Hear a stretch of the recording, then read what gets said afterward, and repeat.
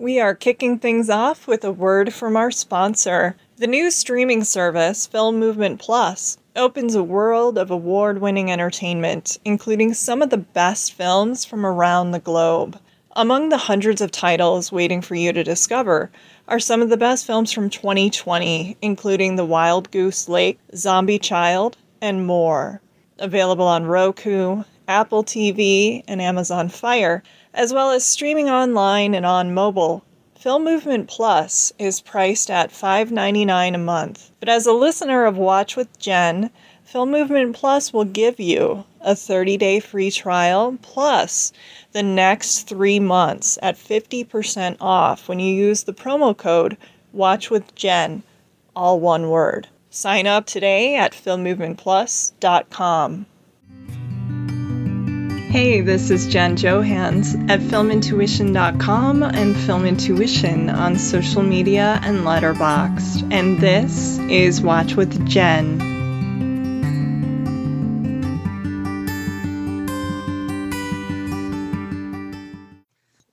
Well, today we have back a wonderfully talented writer I enjoyed chatting with last year, Robert Daniels, a freelance film critic based in Chicago who holds a Master's of Arts in English. Robert is the founder of 812 Film Reviews and has written for RogerEbert.com, The Playlist, Polygon, Consequence of Sound, and more. Robert, it is so great to see you again and talk to you today. How are you doing, and how have you continued adapting to the ongoing, evolving pandemic? Well, on day 1,256,085. I know, right? I feel like I'm getting the hang of this. Good. Yes. I am a week and a half away from being fully vaccinated. I got my second shot 3 days ago, and no symptoms. I'm good. Good. I should say side effects. I'm good. So far rolling high. It's the most hopeful I've been in the last year plus. Oh, that's wonderful. Were you Pfizer or Moderna? Pfizer, Team Pfizer. All right, I'm Team Pfizer too. So now I feel like a little cooler because I'm in the Robert Pfizer group. I love that. No, well, I should feel cooler because I'm in your group. Oh, nice. Okay, Mutual Appreciation Society. We're probably making everyone sick, but anyway. Well, I always enjoy reading your byline and seeing the outstanding places it winds up. So congratulations on your recent work and, of course, getting Twitter verified. Very cool, my friend. I know those listening would also love me to ask what you've been working on lately and if there's anything you can give us a sneak preview of. Of course, no pressure. If you'd rather just give a shout out to any recent pieces you've written that you'd urge fans to check out. Yeah, so there's one project that is... It's been slow going. It's been taking me a lot of time that I can't really reveal what it's about. Yeah. But suffice to say, it's really exciting. It's had me do a lot of research, and it's taken me out of the regular kind of review circuit. I'm not writing as much this month. Save for the last week where I've got a lot of stuff to do, like Underground Railroad and Stowaway, and that's coming on Netflix, and Philly DA, the docu-series that's coming on PBS. But yeah, I mean, so far this project that I've been working on has been consuming all of my time, but it's been super, fulfilling and enriching, and because usually I know my angle, I know my slant, I know what I didn't like, what I liked about a film really quickly, and I can pump out a review in about an hour, and that's usually the speed I'm used to working at. So it's very rare for me to slow down. And it's been feeling very, it's been feeling really excruciating. Yeah, like unproductive, even though you're working, that kind of feeling. Yeah, no, it's just, I'm not, it's really been just trying to trust the process. Yeah. Not try to rush through and just, consciously slow myself down and really be hone in on it. And I'm just not getting the hang of it. I think I said on Twitter the other day, it's taking me 5 days to write 500 words. Oh, wow. Okay. but it's been fun. Yeah, well, I am excited. And I'm excited for today's discussion. When it came time to choose a theme, you selected a very popular one, beloved actor Tom Hanks, but you didn't leave it there. No, you offered a completely unique, completely Robert twist. You opted to go with some of his more offbeat films and roles, riskier choices, some in great movies and some where he's the best thing in the movie. And I thought this was a very clever approach.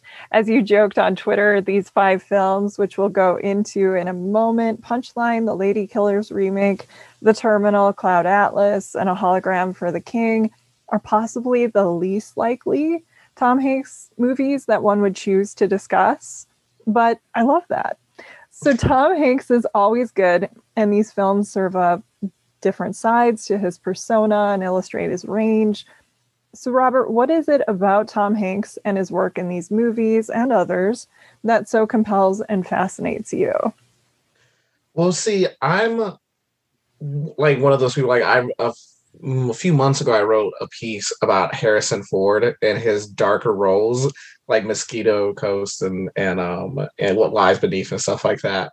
And I'm always incredibly interested when you see movie stars break out of their comfort zone or like slide against their star appeal or persona. I think you find out far more from a lot of artists' failures, quote unquote failures, than you do from their successes. And so when I look at Tom Hanks and his offbeat roles, which coincidentally are like his least successful films too. Like by far, like he doesn't have box office bombs very often, but most of these are big box office bombs. Save for, I think Punchline might have made some decent money at the box office, but yeah. So it's very interesting to see audiences reject that side of him, but he still keeps dipping his toe into it. Like he's very interested. And I think Tom Hanks, when he was on the awards circuit for A Beautiful Day in the Neighborhood, talked at length about him struggling to play villains, that he really struggles to find the motivation or like get at the heart of those kind of characters. And that's why he kind of gravitates toward real life people. It's very easy for him to understand them. Which is going to be very interesting because he's playing Colonel Parker, who is definitely the villain of like the Elvis story. But he's a real life person, so maybe that like puts Tom Hanks back into the center of it. But I think he is very interested. I get the sense that he wishes he could break out of that like all-American, America's dad kind of type of role. And I think all of these, to a point, Terminal may be less of a break out of that kind of stereotype in very interesting ways. Yeah, no, I completely agree. And I love how you compared it to that Harrison Ford piece, because my favorite era of Harrison Ford was when he was kind of playing against the good guy, the Han Solo. And I mean, I love Indiana Jones. Everybody loves those characters, but it's just so cool to see him in Mosquito Coast or Frantic or What Lies Beneath. My God. I mean, I chose that for my pandemic movie club. And I think some of the people going in had no idea what was coming. They're like, whoa. Yeah. So by the end of the movie, like Presumed Innocent, oh my goodness. The Alan J. Pakula film is like, you really don't know for like 90% of the film whether he's innocent or not. Yeah. It's like, did he kill his girlfriend or what's going on? Yeah. Yeah. The whole time you're just like, well, it's Harrison Ford. There's no way he could have done. But then like Pakula keeps providing stuff that like maybe he did. And like the only reason, if it was anyone else playing that character, you would automatically assume he's guilty. Anyone else, because it's Harrison Ford, it suspends your disbelief just enough that like it ratchets up the drama and the intrigue, No, completely. Well, before we begin, we should probably mention that there might be spoilers. Yeah, everybody's going to be like, Jen, in today's discussion. So if you haven't seen the movies and are listening, get ready to troll me on Twitter. No, I'm just kidding. Possibly fast forward when we chat about one you haven't watched, or proceed with caution. So we have 5 wildly different movies. Obviously, feel free to reference any film, character, or performance at any time. But I thought that because Tom Hanks kind of evolved, as all artists do with age and experience, it might be best to go through these movies chronologically. So this brings me to my second favorite film in today's lineup, the unfairly maligned, I think, and forgotten 1988 dramedy Punchline, written and directed by David Seltzer. The film stars Hanks as a medical student whose heart just isn't into his studies. Struggling in academia by day, he comes to life as a rising stand-up comedian at night, and soon becomes an unlikely mentor to Sally Field's middle-aged housewife and mother, who, finding life in suburbia unfulfilling, longs to be a comedian and have that much needed creative outlet, endorphin rush, and release. A volatile, unpredictable personality, perhaps suffering from mania, ADHD, or depression. It's never clear. Hank's character, Stephen Gold, develops an attraction to Field's Lila, but that's secondary to their pursuit to find themselves and a career in comedy.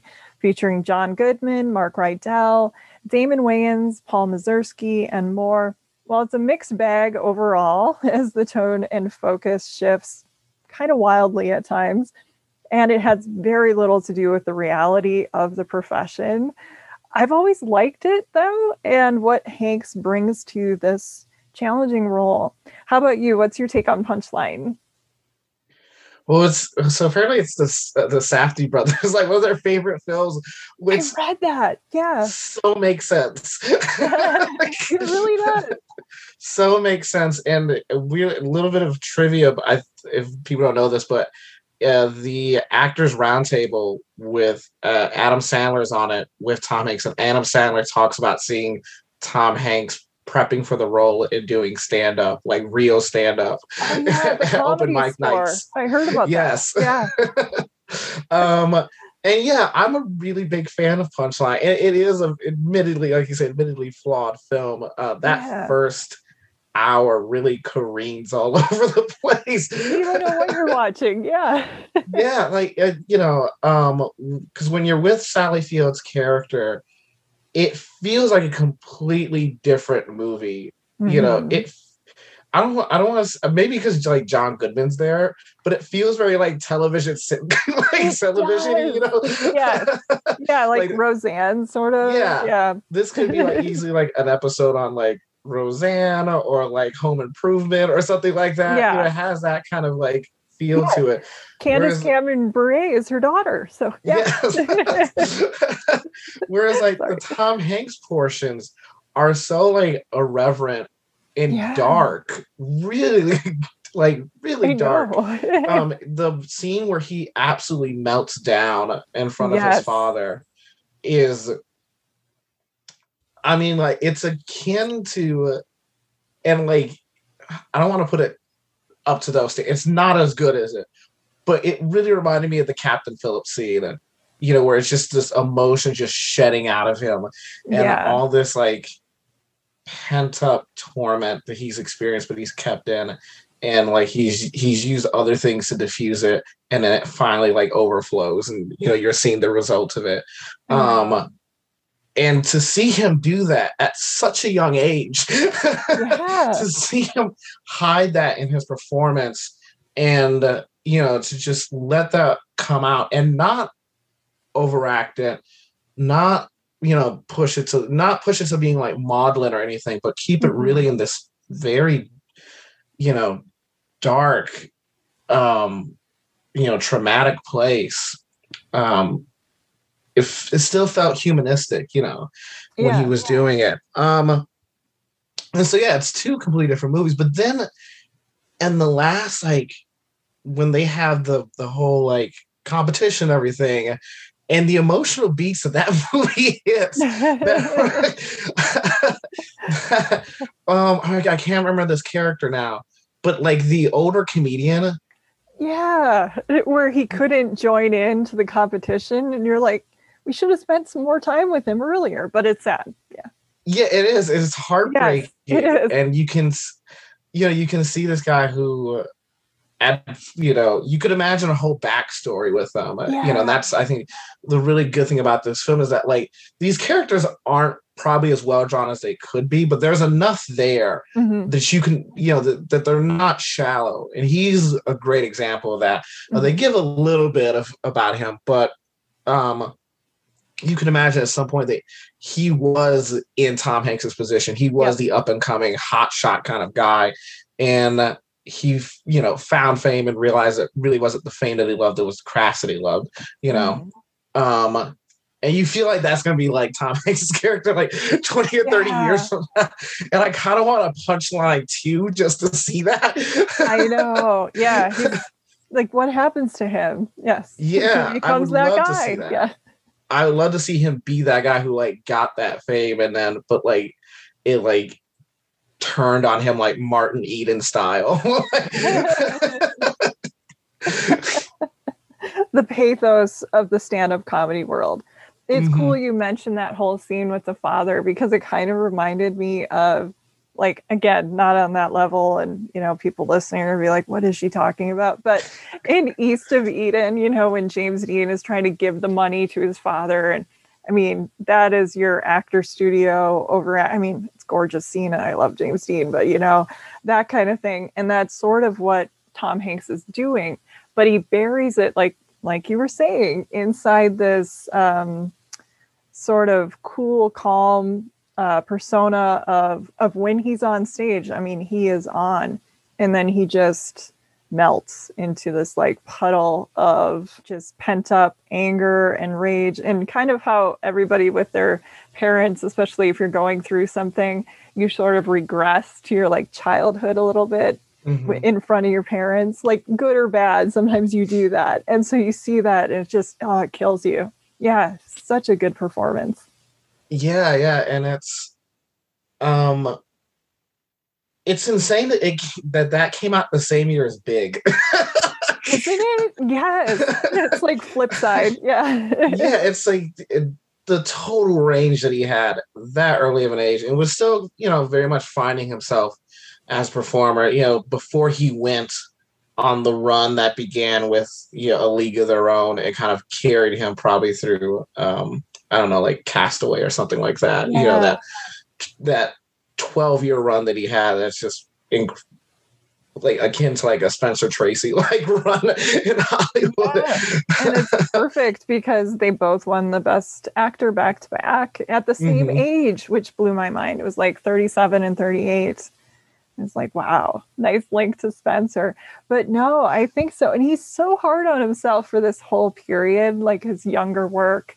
He said he took too many things that were just movies, or he wasn't like sort of discriminating against taste, like what was good, which, I mean, you're hungry, you're a father of little kids, and he got divorced and then he got remarried. I mean, he needed money and he was trying to climb so it's like, Tom Hanks, give yourself a little bit of a break here. Plus, this is some good work. Yeah.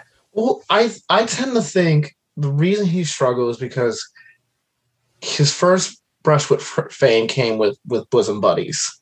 Right. True. And he has a great aptitude for comedy. And you could see in those early roles that he's really modulating his comedy. And he thinks that's where his future is. And he keeps taking these like really trash like concept comedies that are like really like kitschy kind of 80s stuff. Yeah. And it really takes him a while before he gets that, like, okay, I'm like kind of in the same way like it like a Brad Pitt, where Brad Pitt knows he's funny, but he doesn't take like inherently funny roles, until he got older and realized, yeah.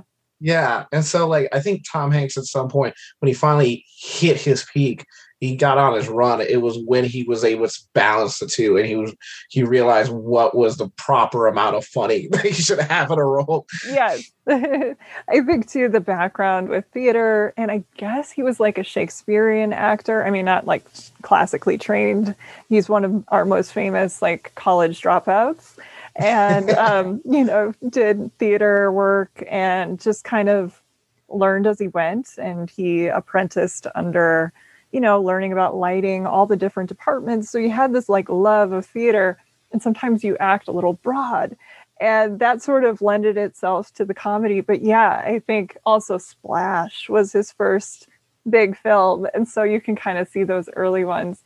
But it's crazy this era because there were some really good ones. I'm one of those people that loves the movie The Burbs. And, I love The Burbs so much. Okay, good. I say that sometimes and people are like, Jen, but okay, good. This is why we get along, Robert. Yeah. And it's like, Bruce Dern in that movie. Yes. Oh, as soon as he walks out. Yep. Colonel Rumsfeld dude, but yeah.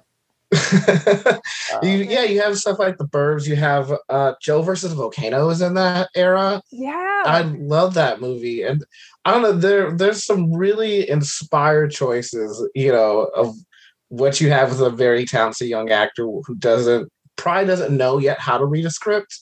Like bounces into some stuff that's really good, bounces some stuff that's not good. But absolutely. You also had what am I blanking on? The Man with One Red Shoe, right? Oh yeah, the remake. Yep. Which is also kind of like a comedy. You can see him modulating between those, like taking these very kind of films that had like comedic edges to it. Mm-hmm. And so it's very interesting that he took Punchline, because very much like an early dark film that I don't know if he's made anything as dark since maybe Road to Perdition, just because of the frame of it. Mm-hmm. Being in a gangster world, but I think everyone else is dark in it. I'm not sure he himself is. True. Yeah. But in this, everyone else is actually bright and cheery. He's the darkest portion. He is. Yeah. Oh my God. You're never sure what, like, he acts out Singing in the Rain in the street, and you're like worried, like, is he going to kill himself right now? I mean, we don't know. It was so scary. It is, yeah. It's a very demented rendition he does of it. Yes, I know. It's like Sally Field run out there. I didn't know what to do. Yeah.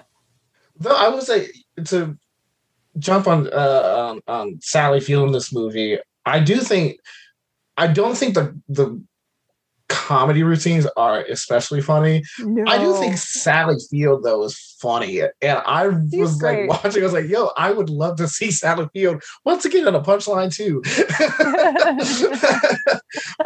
And yeah, I thought like I thought she in real life would be a better stand-up comedian than Tom Hanks. I guess she did it too. I read about that. It took her like 6 months to get up to, I think she said like 5 minutes of good material, but she said it was terrifying. I think Sandra Bernhardt might have been one of her mentors in the, if I remember that correctly. But yeah, it'd be great to see. Somebody must have these tapes somewhere. Well, the contest scene, I mean, at least it's interesting that like with the Tom Hanks, they kind of show like, oh, he killed it on the craft, and like all the comedians were like, that's it right there. But like they show the full Sally Field set, and the fully Sally Field set is actually really funny. It's probably the funniest set of the movie. Like her physical acting, her physical comedy, everything's there, and especially facially and everything, and how she's interacting with the crowd. It felt like a real stand-up set, and it really did. I wish the director had done the same thing with Hanks, Yeah.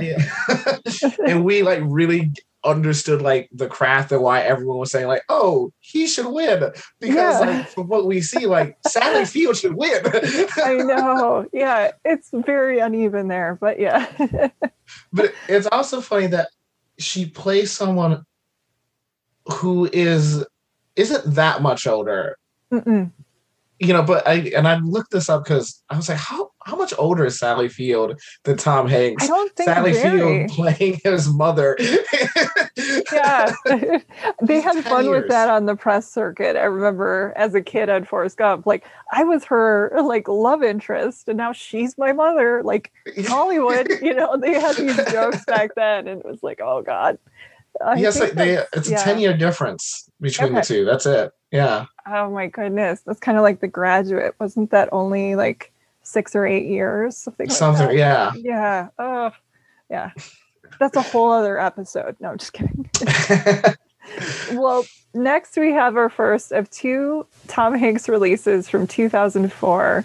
A rare misfire, at least in my eyes, from the Coen brothers, The Lady Killers, which was a remake of the 1955 British Ealing Studios comedy film directed by Alexander McKendrick and written by William Rose. In the Coens version, Irma P. Hall plays the staunchly conservative, strict, and very religious elderly widow, Mrs. Marva Munson. I love that alliteration. Early on in The Lady Killers, she's approached by one of the weirdest and broadest Tom Hanks characters we've seen this side of Cloud Atlas, Professor Goldthwait Higginson Dorr, who specializes in Southern and Gothic classics, or so he says, when he asks to rent her basement cellar room for his vintage musical band consisting of Marlon Wayans, J.K. Simmons, Ryan Hurst, and Z Ma.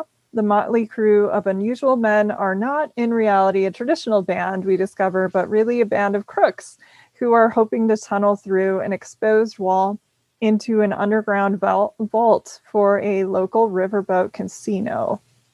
Hijinks and mishaps, mostly those of the men's own making, ensue, and Hall's Mrs. Munson winds up thwarting their plan as well. It's an everything in the kitchen sink movie for the Coens, blending all kinds of comedic styles, and misses more than it hits, but it's fun seeing the dastardly side of Hanks as he plots to take Munson out of the equation. To this end, in some ways, it reminds me of what they did so successfully in Raising Arizona. Joel Coen has said in interviews that the key of placing someone like a baby in jeopardy in that movie was ensuring it was always smiling, laughing, and having fun, never in any real danger or aware this is going on. They try it again here, and you always know Irma P. Hall is going to outsmart them, but it just doesn't work as well in The Lady Killers, I thought. But what are your thoughts on the movie, Robert? Yeah, it is comfortably their worst film. I think so. Like, I didn't know, but yeah, I think so. Yeah. Like by a significant margin, their worst film. Yeah,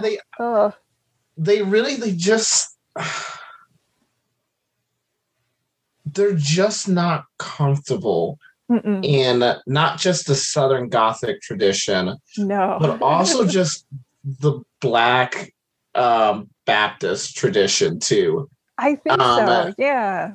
You know, the choir scenes for filmmakers who are so detailed, those scenes are so generic. It's incredible how generic they are. And you know, same thing with the I am now blanking on this.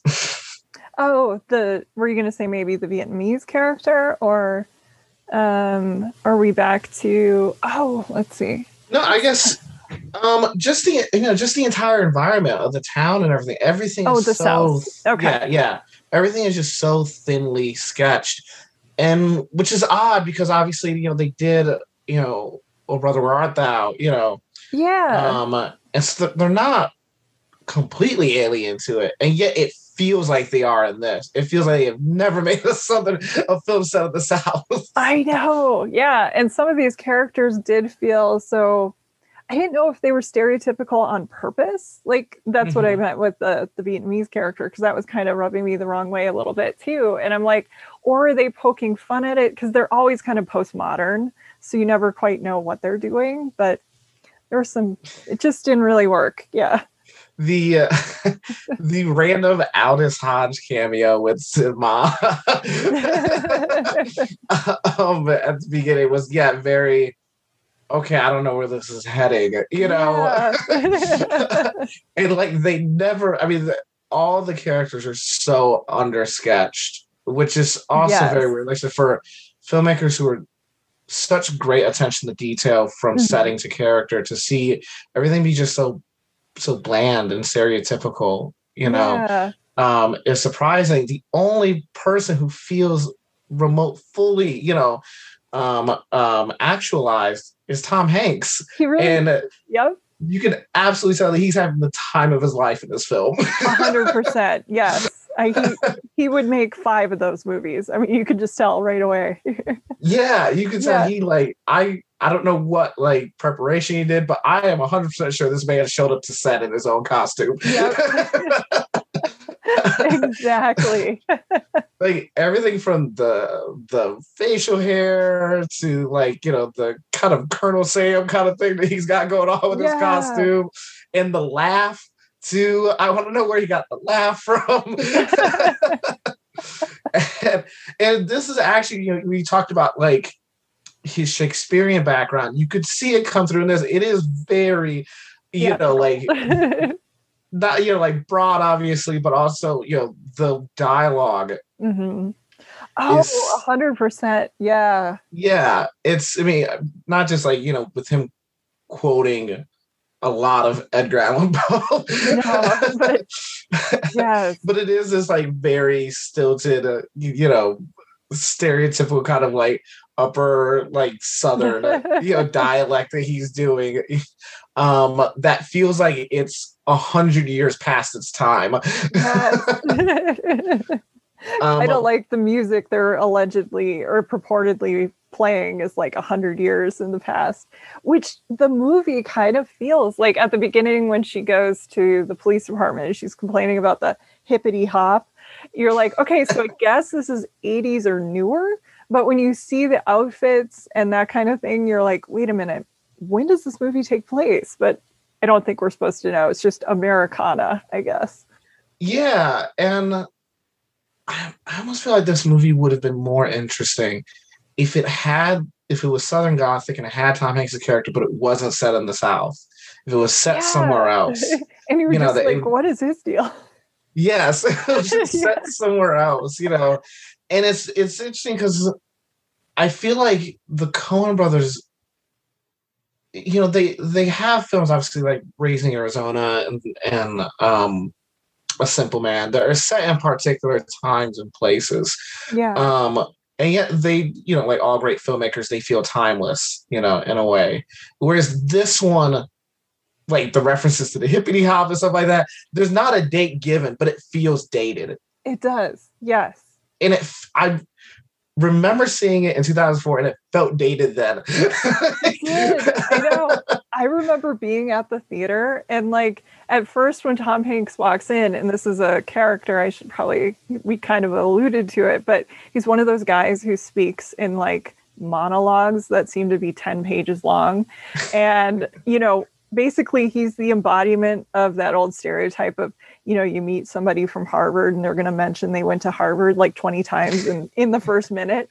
That is basically this guy, but just with his felicity with language and the words he uses. And I mean, so as soon as he hit the screen, I remember, you could tell me from your audience, but people were laughing, but then that generosity with the laughter just like started to die. I mean, I think there were some shocked chuckles with the J.K. Simmons having IBS. That seemed to be like his only character.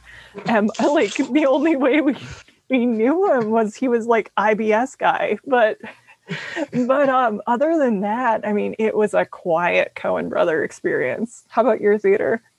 Same. Yeah. Okay. Yeah.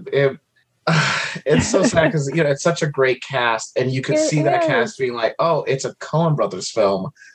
Gotta do it." You probably see Tom Hanks thinking the same thing, like, "Oh, I've wanted to do kind of a villainy kind of person. If I was going to do it with any filmmakers, it would be Coen Brothers, right?" Yeah. And they, get on set, and everyone's game, everyone's fully committed. And just the material is not committed to them in the same respect. Oh, yeah. It's like everyone's making a different movie. I don't know. Yes, no, it is like, oh my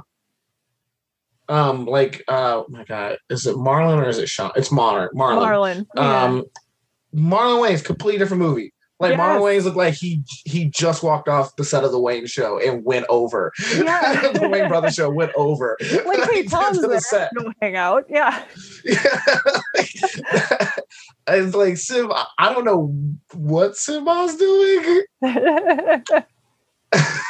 Yeah. He doesn't really have a character.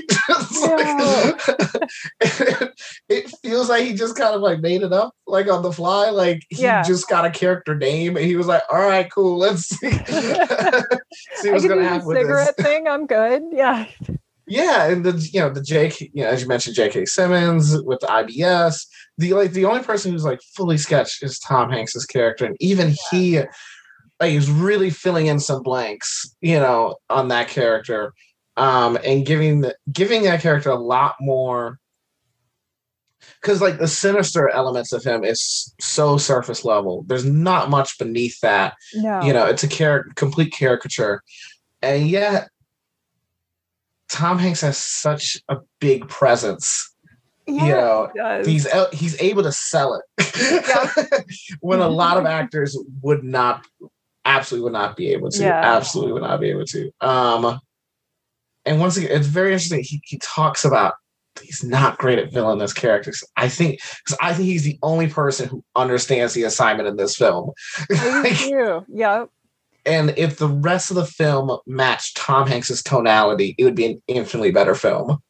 I agree with you. And you brought up a good point and made me think about Oh Brother and how great George Clooney was in there. And I thought, like they kind of bring their movie star persona to it, but they full on get what they're doing. And you can see like he wields his charm similar to the way that Clooney did in that movie. And you just wish that the rest of the film just kind of met him halfway or matched that talent that he has. But yeah, it just didn't work, unfortunately. Yeah, they're both rascals. That's the best way to describe them.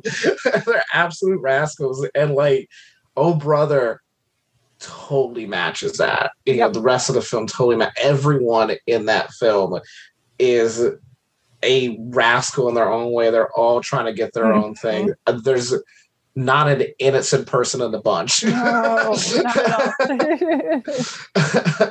And I wish it was I wish there was that sentiment in this where we didn't have anyone who was wholly innocent. And also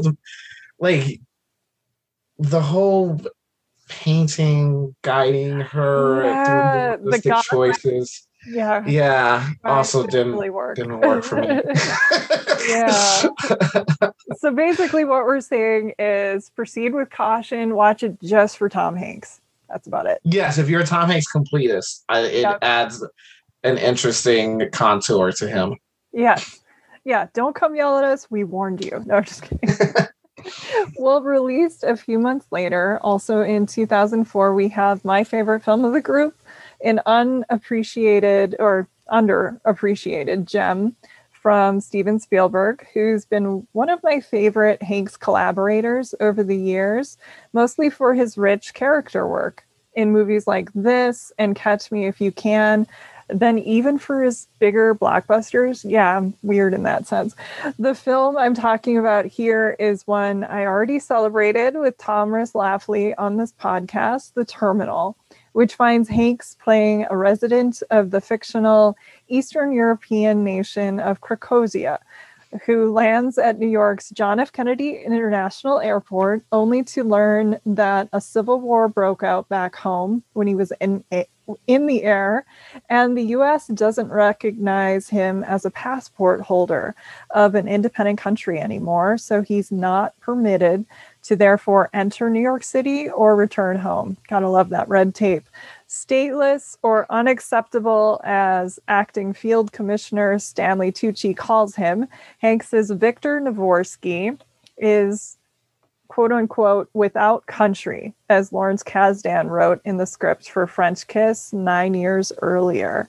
Unable to fully understand what's going on because he doesn't speak the language, Victor struggles to adapt to his situation and surroundings, forming friendships with fellow invisible workers like Chi McBride, Kumar Palana, and Diego Luna, among others. And he also becomes attracted to the beautiful but perpetually unlucky in love flight attendant Catherine Zeta-Jones, a warm, humanistic, funny, yet sad and tender film about the battles of bureaucracy and middlemen and slavish rule following that fails to see the people behind each unique situation.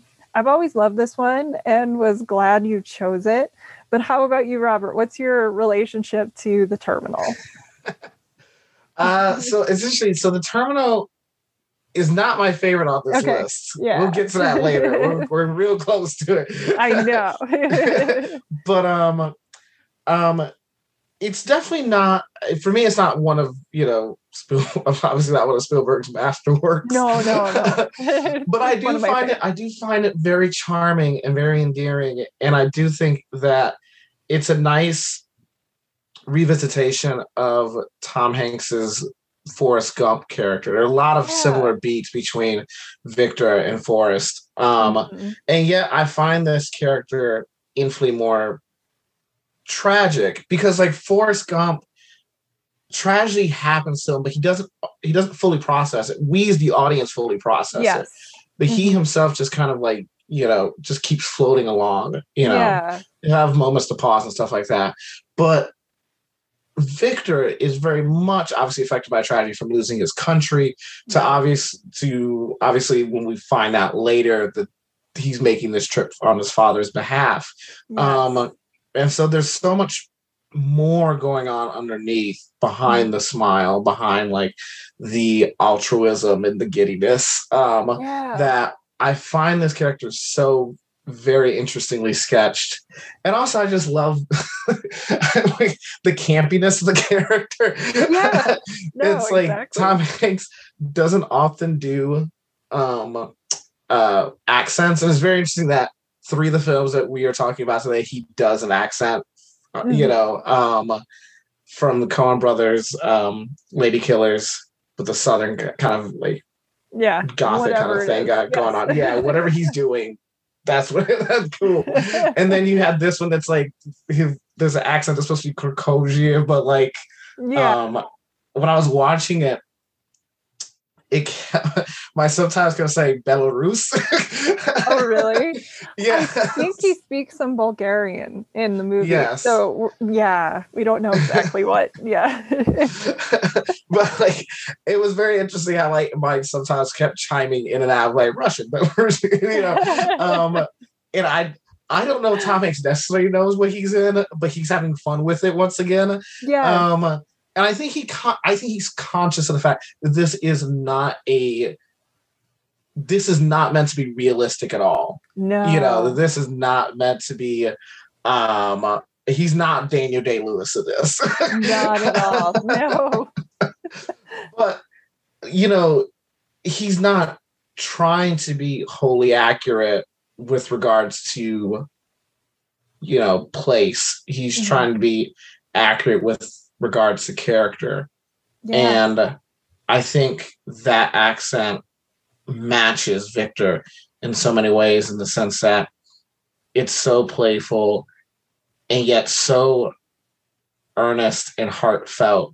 It's very interesting when you fully hear Tom, because he makes conscious choices, I've noticed. Yes. Of when he'll fully sound out words and when he won't. And some dialect coaches will say he's being inconsistent, but I think he's being purposely inconsistent. Oh, yeah. I think so. No, I agree with you. And it's interesting you brought up, I think he's such an expressive actor, especially his eyes and what he does. And I know he gets compared to Jimmy Stewart all the time. And I can see that, especially this kind of like goodness, you can see it. But this movie kind of reminds me more of like the silent era, or even the early talkies, like Charlie Chaplin or Buster Keaton, because there's a pathos, there's humor, but for a good chunk of the film, like the beginning at least, he doesn't speak the language. We're watching him silently or use his physical comedy background, a little bit of Chaplin, a little bit of Keaton, like as he tries to figure out how to use the carts and, get enough coins to like go to Burger King. I mean, it's so tragic. It's like basically like when Chaplin eats the shoe in the Gold Rush and that kind of thing, or put the benches together in the back terminal that he's staying in that he fixes up later. And I love that. I think, like what you said, he is making choices on when to bring the funny accent in, kind of like in modern times when we finally hear Chaplin talk. So I love that about this. I might be reading way too into it. People are like, it's the Terminal, but I see the influences a little. Yeah. No. I mean, I don't think if it was by another director with another actor, you probably could be reading too much into it. But like Spielberg and Tom Hanks, these are the two that are going to know what they know exactly where they're pulling from, you know. And I totally agree with it being like feeling more like silent era and Chaplin and stuff like that. And then when you get to the second half where it takes on these romantic qualities but doesn't fully evolve into it. And I'm actually happy it doesn't fully evolve into it. Yeah, that didn't really work for me 100%. Yeah. I mean, I think it's why am I blanking on her name? Catherine Zeta-Jones. Yes. I know. I did the same thing I watched recently. I was like, oh, I love her. Yeah. It's obviously partly how like Catherine Zeta-Jones' character is sketched and how not well women are sketched in the film in general. You know, they really are kind of like prizes to be won, and a little bit. It's a recurring like bartered for. I know. Oh man. Zoe Saldana. Yeah. That could have been handled a little better. But she's so great in it. Like her interplay with Tom Hanks was wonderful. And I think she kind of knew because he was always like gawking around the corner at her, like who her secret admirer was. But yeah, it's very interesting. Like how like she's like vicariously flirtatious with him, but she's, you know, obviously knows that it's not Victor, you know, that like it's someone else. But like she still is very genuine, right, in her reactions. And it almost made me want to watch like a rom-com with her and with Tom Hanks and just cut everyone else out. They did have a really interesting chemistry. Yeah, surprising. I thought he had a better chemistry with her than he had with Catherine Zeta-Jones, to be honest. Yes, I agree with you there. Yeah. She was always, she was supposed to be in a rush and kind of a mess when it came to relationships. For people who don't know, she's involved with a married guy and she's sort of flighty. She's a flight attendant. Hey, pun. No, but she is. Like, she's falling and she's a little bit of a 60s movie cliche, basically. And so when he would cross his path, it was almost like, I'm in a rush, I'm buying a book. And, you know, Zoe Saldana, the nature of her job, she did have to make time for Victor, but it was also like she was amused by him. So I can see that. Yeah. Yeah. And it's weird that, like, because you would think it'd be the same thing with Catherine Zeta-Jones' character, where she would just strictly be amused by him. Yeah. Spielberg really doesn't give a reason for why she would be attracted to Victor in any way. Yeah. Because he told her to go to Payless. The undergirding of that relationship is just not great. No. But the way that they hold back the mystery with the Planner's peanut, and when it's like revealed what it is, it's just so it's one of those things that sneaks up on you. Mm-hmm. And every single time it happens, I just start crying and bawling. Yes, it's so moving. It defies all logic because you're like, they were suspicious of him. You know, they're grabbing that can and going right through it. But we're not supposed to think about that. We're just supposed to be like, oh, and then, you know, The Great Day in Harlem, and Jazz has its own link with Tom Hanks. So you're kind of like, was he in the development stage with this? But yeah, it's like tailored to him. And it's a setup. The Terminal has a setup that I would have so bought pre 9/11. It's a very odd post 9/11 film. It is. I wonder how long it had been in the works, maybe. But because like you mentioned the Planters peanut, and like post 9/11, that can would have been torn open. I know. Like it would have been torn open and probably thrown away or something. Like, they were like, you cannot take this on the plane, sir. I know. You have shampoo? No, I'm just kidding. Yes, like they won't let you take like rubbing alcohol on the plane, much less like a Planters peanut can. So like it's like ripping up the autographs, like what's in these? No, that would be bad. It's like very interesting, like that someone could like exist as Stanley Tucci's character says in a crack in the system, and like in a post 9/11 era, that like is like absolutely bonkers. I know.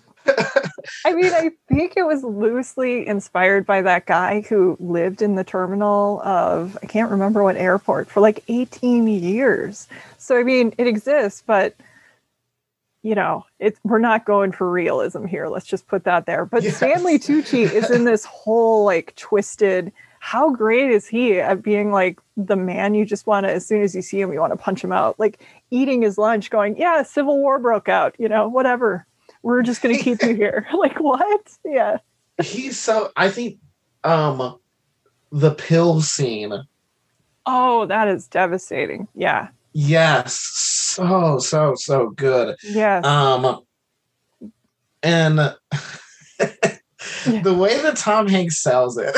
Yeah. I just. Gold. Yeah. Yes.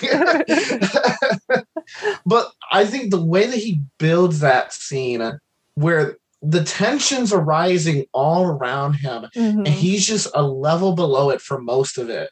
You know, very just it's a very good listening scene. He's quote unquote translating, but a big portion of translating is listening. Yeah. And so you see everyone else who's ready to pounce on him, and he's just kind of a little bit laid back. And the way that Spielberg blocks the scene, blocks and frames it is so good too, with the glass door. The barriers, yeah. Yes. But then you see like the internal workings, right? Where you see Victor put 2 and 2 together and he realizes what is the thing that he should do to help himself and the right thing to do. I know. And he goes to that equation. You can see it. You know, you talked about Tom Hanks being an expressive actor. You can see it on his face, and it completely comes through. And when he does the revelation of goat,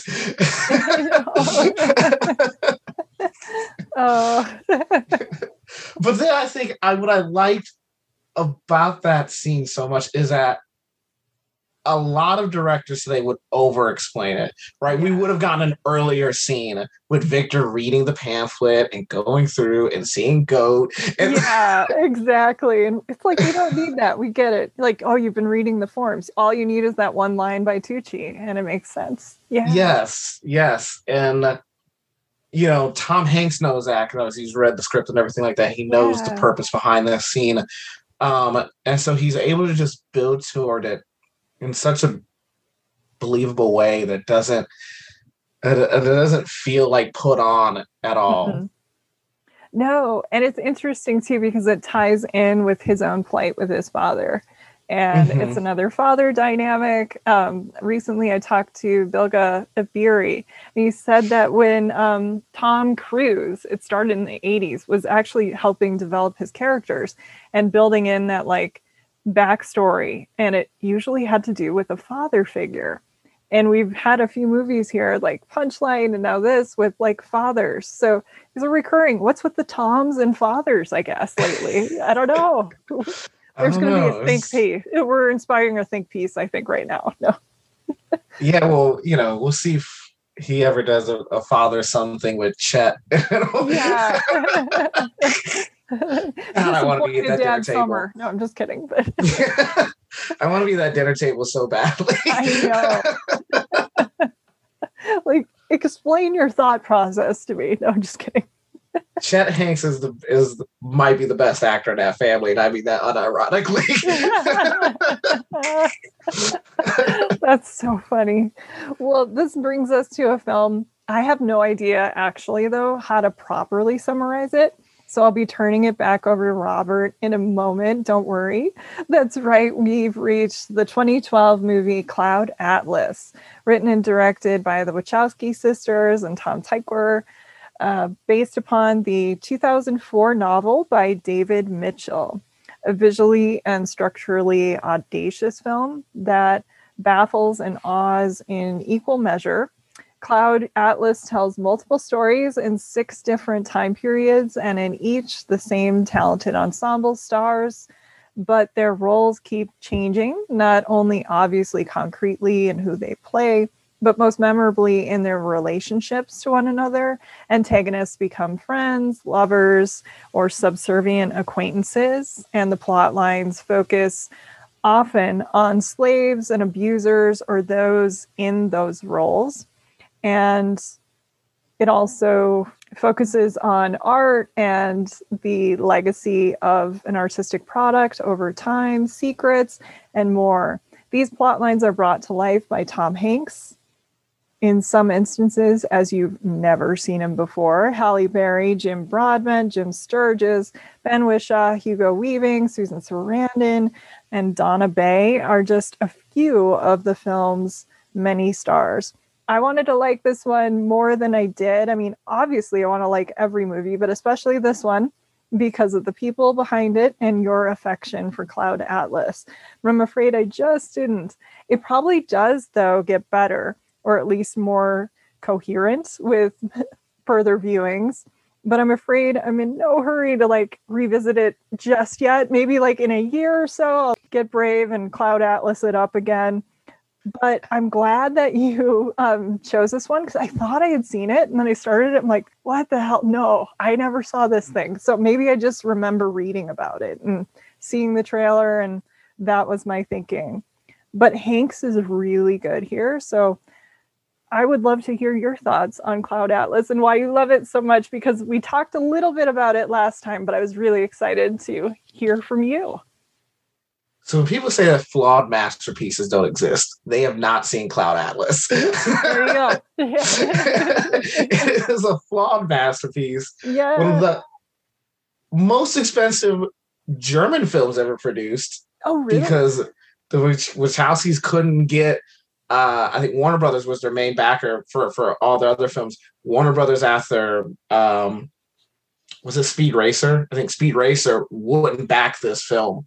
They had Warner Brothers come in until the last second to put extra money in. But this is mostly produced by German financiers. Oh, wow. Everybody's like, I don't know what the hell they're doing here. No. And Tom Hanks is one of the biggest backers of this film. Wow. Everyone who's worked on this film says it is their favorite film they've worked on. Tom Hanks. That's cool.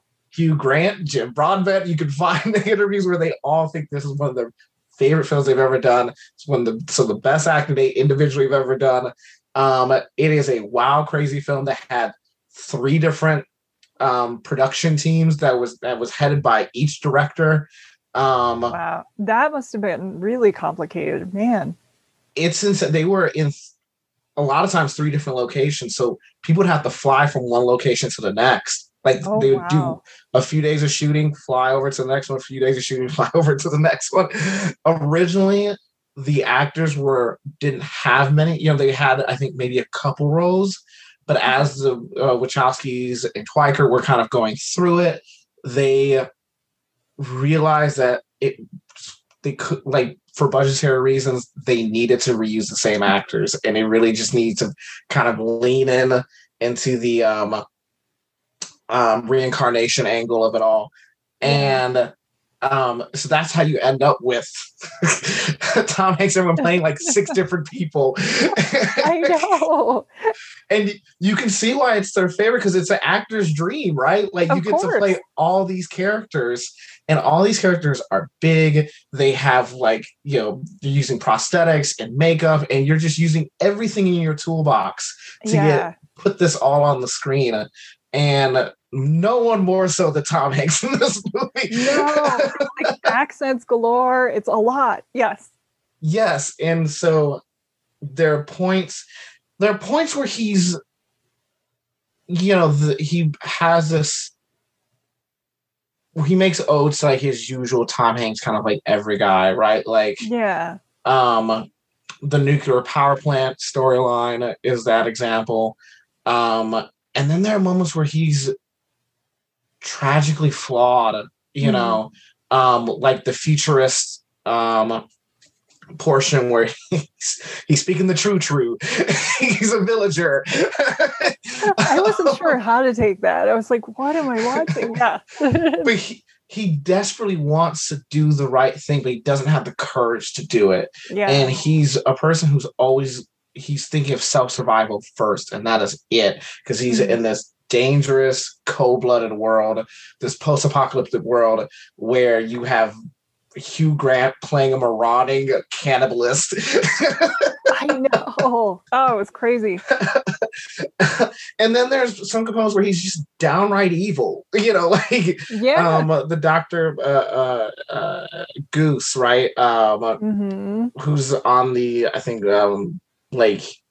it is on this 19th century transatlantic slave voyage. Yeah. And then you also have like the later one, which is the closest we get to the present day, where he's playing the cockneyed former gangster turned writer.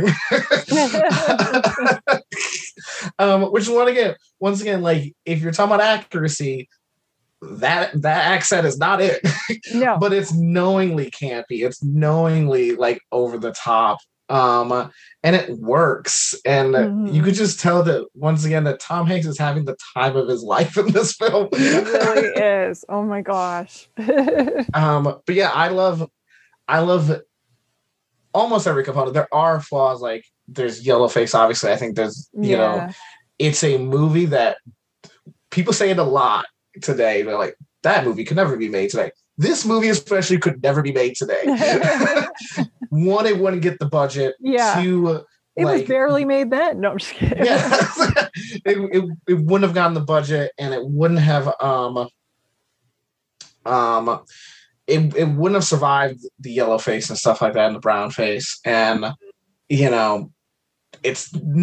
is problematic, I will say. Yeah. But what I love about the Wachowskis is that so many directors who take big swings, they're taking big swings for the purpose of being grandiose, and that's it. And there's not really much emotion undergirding like the spectacle, but there's with the Wachowskis, even their biggest set pieces, there's always something that's tangible, something that always hits to the heart. And I think Cloud Atlas, I think it's the reason I'm always drawn to it, because you can feel their heart in this. And everyone who was in this, you could tell they put everything they had into it. It comes off on screen. It's such a deep cast that's all working together. And, it's very rare to call like a blockbuster an indie, and yet this feels at times like an indie, with how much heart is in it. It feels like the little train that could. That's it. I was really impressed by, and I wondered, have they ever worked together? You would probably know. Was Halle Berry, had she worked with Hanks before? Because I thought they worked really well together. I don't think they have. Okay. I don't think they have before or since. Oh. And that movie came at a very interesting time in Halle Berry's, career of being on just a really bad slide. And yes, I know. And I think, I think Hugh Grant lamented about this. And I'm glad that he's like kind of broken out of his kind of like charming, nice guy, persona. When he got older, from Bridget Jones on, it was like, no, I want to play the cad. Yeah. Yeah, but he like lamented like every single time I try to break out of the roles I always do, like people don't like him, and that's when he was talking about like I want to retire. He like made the proclamation that he wanted to retire because like Cloud Atlas had failed, and he thought Cloud Atlas was gonna like people were gonna see him differently after it. And I think people did see him different. I think other directors saw him differently after that film because his range is so big in it. He's really a good actor. Yes. Yeah. And so I mean, I just love this film because Tom Hanks is taking some big swings and he's not connecting on everything. No. Damn it, he's trying. Yeah. And it's kind of like what you were saying with Lady Killers, where you're like, he showed up to set like that. Which of the characters did Hanks show up as for Cloud Atlas, like on day one? Because it had to be one of them, That's the it has to be the writer. Okay. Yeah, I would see that for Hanks. Yeah. Yeah, I think he's having a good time with those sideburns. Talk about Chet Hanks. That character might be a precursor to Chet Hanks. Chet saw that and was like, Dad had the right idea. Yeah. Yes. I think he totally showed up like that. And I think it's very few of his characters have any backstory. They just kind of exist. Mm-hmm. And it's up to him to kind of fill that in for us. And it's a lot of legwork he's got to do in a short amount of time. Like, I think the writer's that he only shows up for 3 minutes, maybe. I think it's just that one scene. Yeah.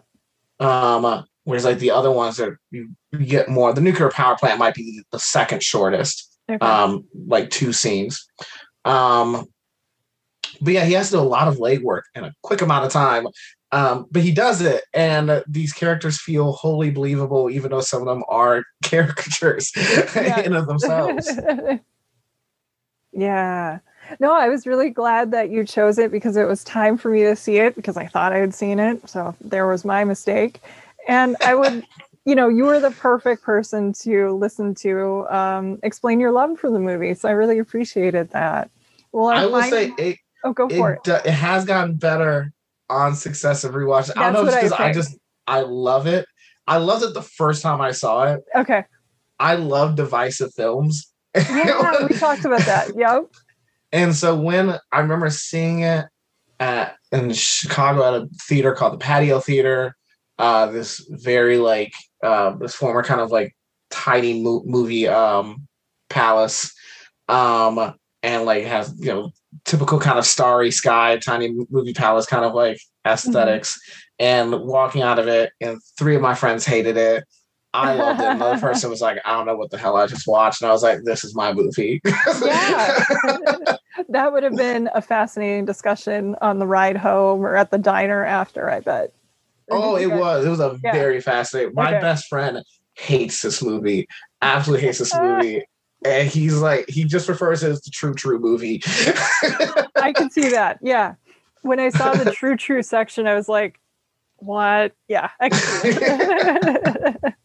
That is too funny. Well, our final film today is another one written and directed and actually co-scored again by Run Lola Run, director and Cloud Atlas co-helmer Tom Tykwer. 2016's A Hologram for the King is based on the 2012 novel of the same name by Dave Eggers. So you kind of wonder, were they reading the book at the time and going, hey, let's make this. But anyway, it stars Tom Hanks as a down on his luck corporate American salesman who travels to Saudi Arabia to propose a business deal. And as everything gets delayed, contacts change, and he must adapt to the different cultural barriers, which is a challenge when he undergoes a few medical scares. He winds up finding himself as well as some new friends, including a new love played by Sarita Chaudhuri. The film's cast is great and so funny in their embrace of the weirdness of these big empty landscapes and sets, including a small turn by one of my favorites, Danish actress Sidse Babett Knudsen, who co-starred with Hanks the same year in Inferno, which was the Robert Langdon sequel to The Da Vinci Code by director Ron Howard. My favorite, however, in this film was Alexander Black as Yusuf, Hanks' 80s power ballad loving driver and eventual right-hand man. A hangout movie? You can tell they were sort of going for like a Lost in Translation vibe in Saudi Arabia, and it's light but still entertaining enough because of that cast and its character arc about America's struggling and collapsing middle class as we've stopped prioritizing manufacturing in the United States. It's ambitious, but mostly a notch above average, but I enjoyed watching it again, so I'm curious to hear your thoughts on Hologram for the King. Yeah, so Hologram for the King, I think that's one of 3 Eggers. Like the other one is the Circle, I think. Yeah, you know what's Um, funny? I keep seeing people talking about The Circle, and I'm like, why is everyone talking about that movie? But yeah, I didn't put it together. But anyway, go ahead. which is another Yeah. villainous turn by him, even though like Yes. it doesn't. It's Yeah. not as good as Hologram. Not as No. good as Hologram. But I think what I find interesting about Hologram for a King is that when Hank's character first shows up, you think he's going to be this Hanksian character. Oh, this is the every guy. He's gonna walk in. He's gonna save this. He's gonna ultimately do the right thing, and da da da da. But ultimately, he's a very troubled character, right? Yes. I mean, one, that opening sequence is just surreal. Yeah. At first, again, yeah, you're like, are we in Cloud Atlas territory? No. Well, he's like, does this like this modulation of once in a lifetime, you know? Which How did I get here? Yes. Yes, which is like kind of like the first thing I thought of was Pixels. Oh, that's funny. Yeah. And yeah, it's once again one of these movies. That scene, you could tell he's having a really good time doing this. But then it transitions to a guy who's in a post kind of recession environment, and who feels as though he's kind of sold his soul, is trying to redeem it, with the swim bicycles and exporting the jobs to, China and stuff like that. And him having this hard decision. One of my favorite scenes involves the contact with the king. And he like talks about, oh, I studied that case for business school, and like, do you think you could have kept that company in America? And it's such a I don't want to say tragic, but it's such a melancholic scene. I wish that I'd gotten played for longer, just a little bit longer. Yeah.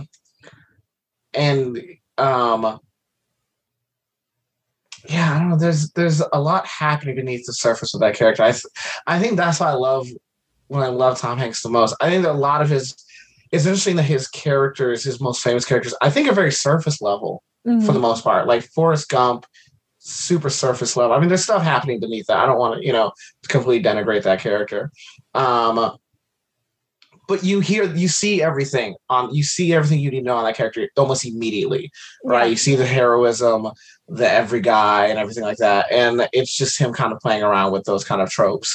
And I think a lot of the characters we've been talking about on, for the films we've discussed, have a lot going on beneath them that kind of bowl up to the surface. And it's really Tom Hanks like trying to modulate on when he's going to allow stuff to bubble up, and you feel that with Hologram for a King. Whether it's this guy being a divorcee, and then him feel like he's like wrecked his daughter's college money, and he's basically a loser in this film. Like that's basically the way.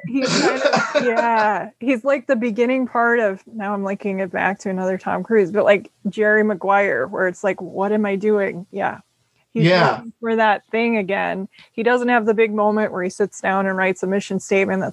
That'd be a different movie.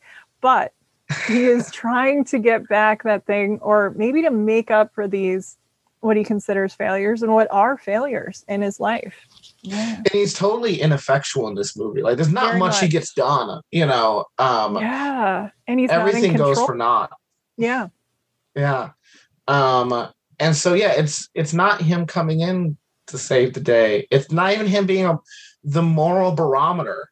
No. Because we can tell that he's flawed because of the decisions he's made and the way that his life is now unspun, and he's out in this desert literally trying to find his fortune, like it's a Treasure of the Sierra Madre situation. He's got to figure out what he wants to do. Because there's no gold. He doesn't do the dance. It's not a thing. No. But yeah, there's and I mean, you see him in the long car rides with Alexander Black, right? Where I love all this. Yeah, they're so fantastic, and he's just a glum, irritable guy in those. Like, yeah, yeah. Alexander Black wants to listen to music. It's kitschy, but that's what you listen to when you drive long distances, especially when there's nothing in the landscape you're looking at. I'm from the Midwest. I mean, you would drive by cornfields. You need the bad music, people. But yeah. Do you like Chicago? No, I don't. Actually, after 5 minutes. And it's a fun, it's like I mean, you might go like, I don't like Chicago, but you're singing along when those songs play, people. But not Tom Hanks in this movie. He's just not a fun guy to bring to a party, I think, is what we find out. Yes.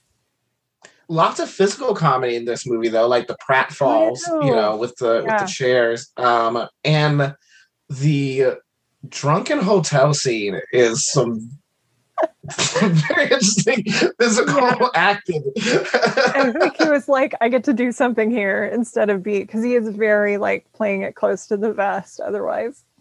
Yeah, and he just like very loopy and reminded me of the Brad Pitt scene in Once Upon a Time in Hollywood. You know, just the whole finger motion and everything like that. Yeah.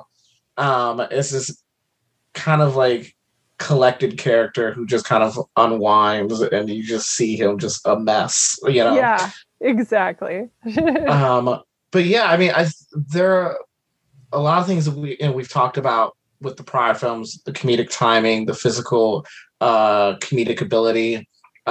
He has a lot of like sight gags with his face in this, very expressive actor.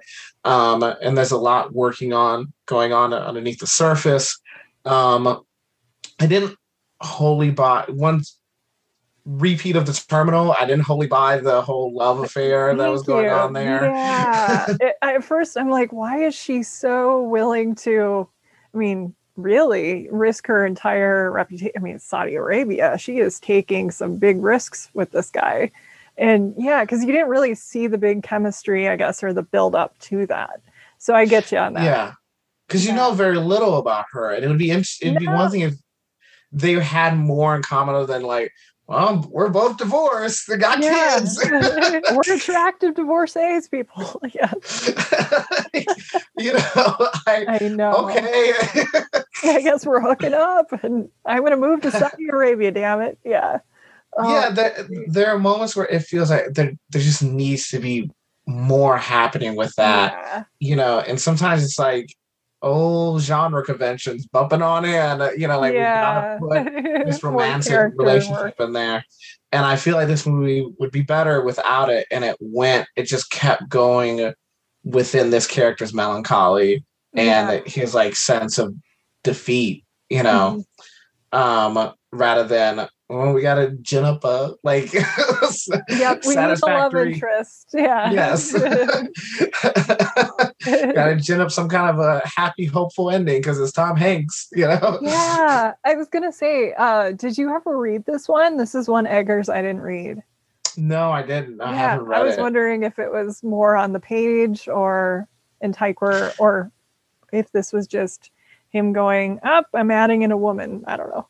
Well, it's very interesting that he's so connected to this writer, that he's so interested in, like, he really should just stop. I think so. Or go back to the beginning with Heartbreaking Work of Staggering Genius. Well, I don't know if we want Tyquer adapting that, but somebody could do that one. And then when Eggers got into his short story novella thing, I mean, they're great to read, but maybe stop bringing him to the screen. I don't know. Yeah, whenever they get brought to the screen, they feel so slight. That there's there's something more here. I definitely felt that with The Circle, which very much. Wonderful cast. It was Emma Watson, right? Amazing cast. The choices that are being made in that movie make no sense. Why is Karen Gillan in her Scottish accent, but Emma Watson is in her English accent, and neither is John Boyega in his English accent? Just let these put it in another damn country. This would be so much interesting if you just put it in the UK and and Tom Hanks was this American like tech mogul that's like sinister. But once again, another film where Tom Hanks is really the only person in that film that understands the assignment. Okay. The film would be so much more interesting if it really only settled on him and not Emma Watson's character, if it was through his eyes. But yeah, I know. People like send them our way. Robert will take a pass. I'll take a pass. We'll talk about it. No, I'm just kidding. Well, this was really fun, though. I applaud you for such a clever and creative topic.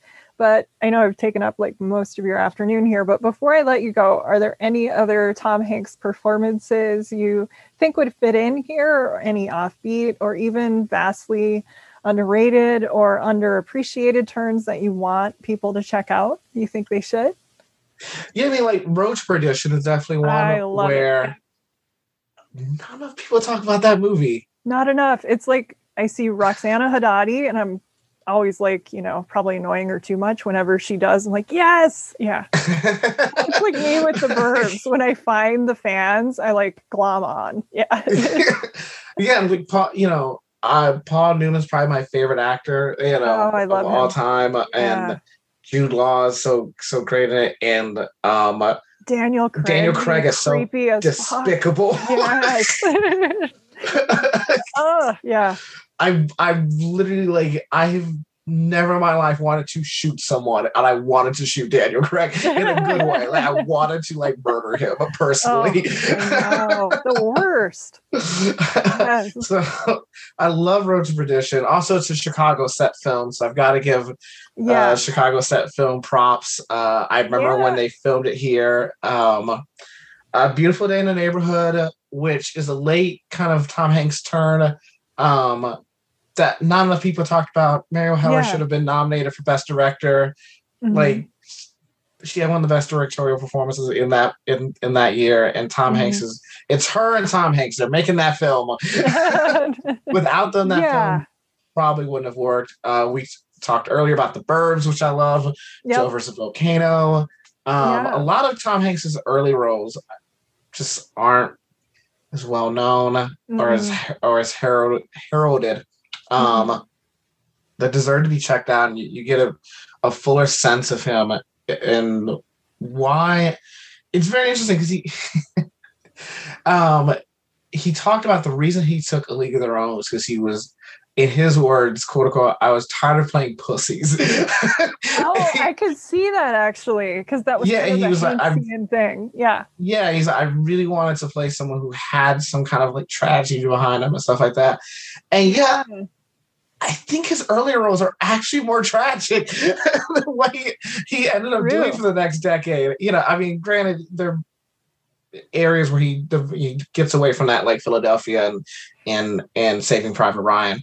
But I think, Character and Punchline, I think people, Joe versus Volcano and stuff like that, are so much more interesting. And as I pointed toward before, what Harrison Ford really explain what that person's drawn to, right? Because like the success is an actor could be taking a role because like that's just what they're successful at, and that's just kind of the audience dictates what they want, but doesn't necessarily say something about them and what they're interested in and the characters that they find intriguing and what they want to explore about themselves. I think so often with all these films, and especially with Tom Hanks's early films, you get the sense of what he's interested in. He loves comedy. He loves darker people who has something going on underneath. And it's not always what's successful, but it is definitely the thing that has built upon itself to create his successes. Oh, 100%. That is a perfect note to end on, too. Well, thank you so much, Robert. I was just thrilled to have you back. I couldn't believe it had been that long since we chatted. Door is always open. Virtually, of course. Yeah. It's like, this is a podcast. What is she? Yeah. Okay. But you're always welcome back. So thank you so much for doing this. The second I have another topic, I will be back. Okay. Right on. This was a blast. Yes, it was. Thanks for having me. This is Jen Johans at filmintuition.com and Film Intuition on social media and Letterboxd. And this is Watch with Jen.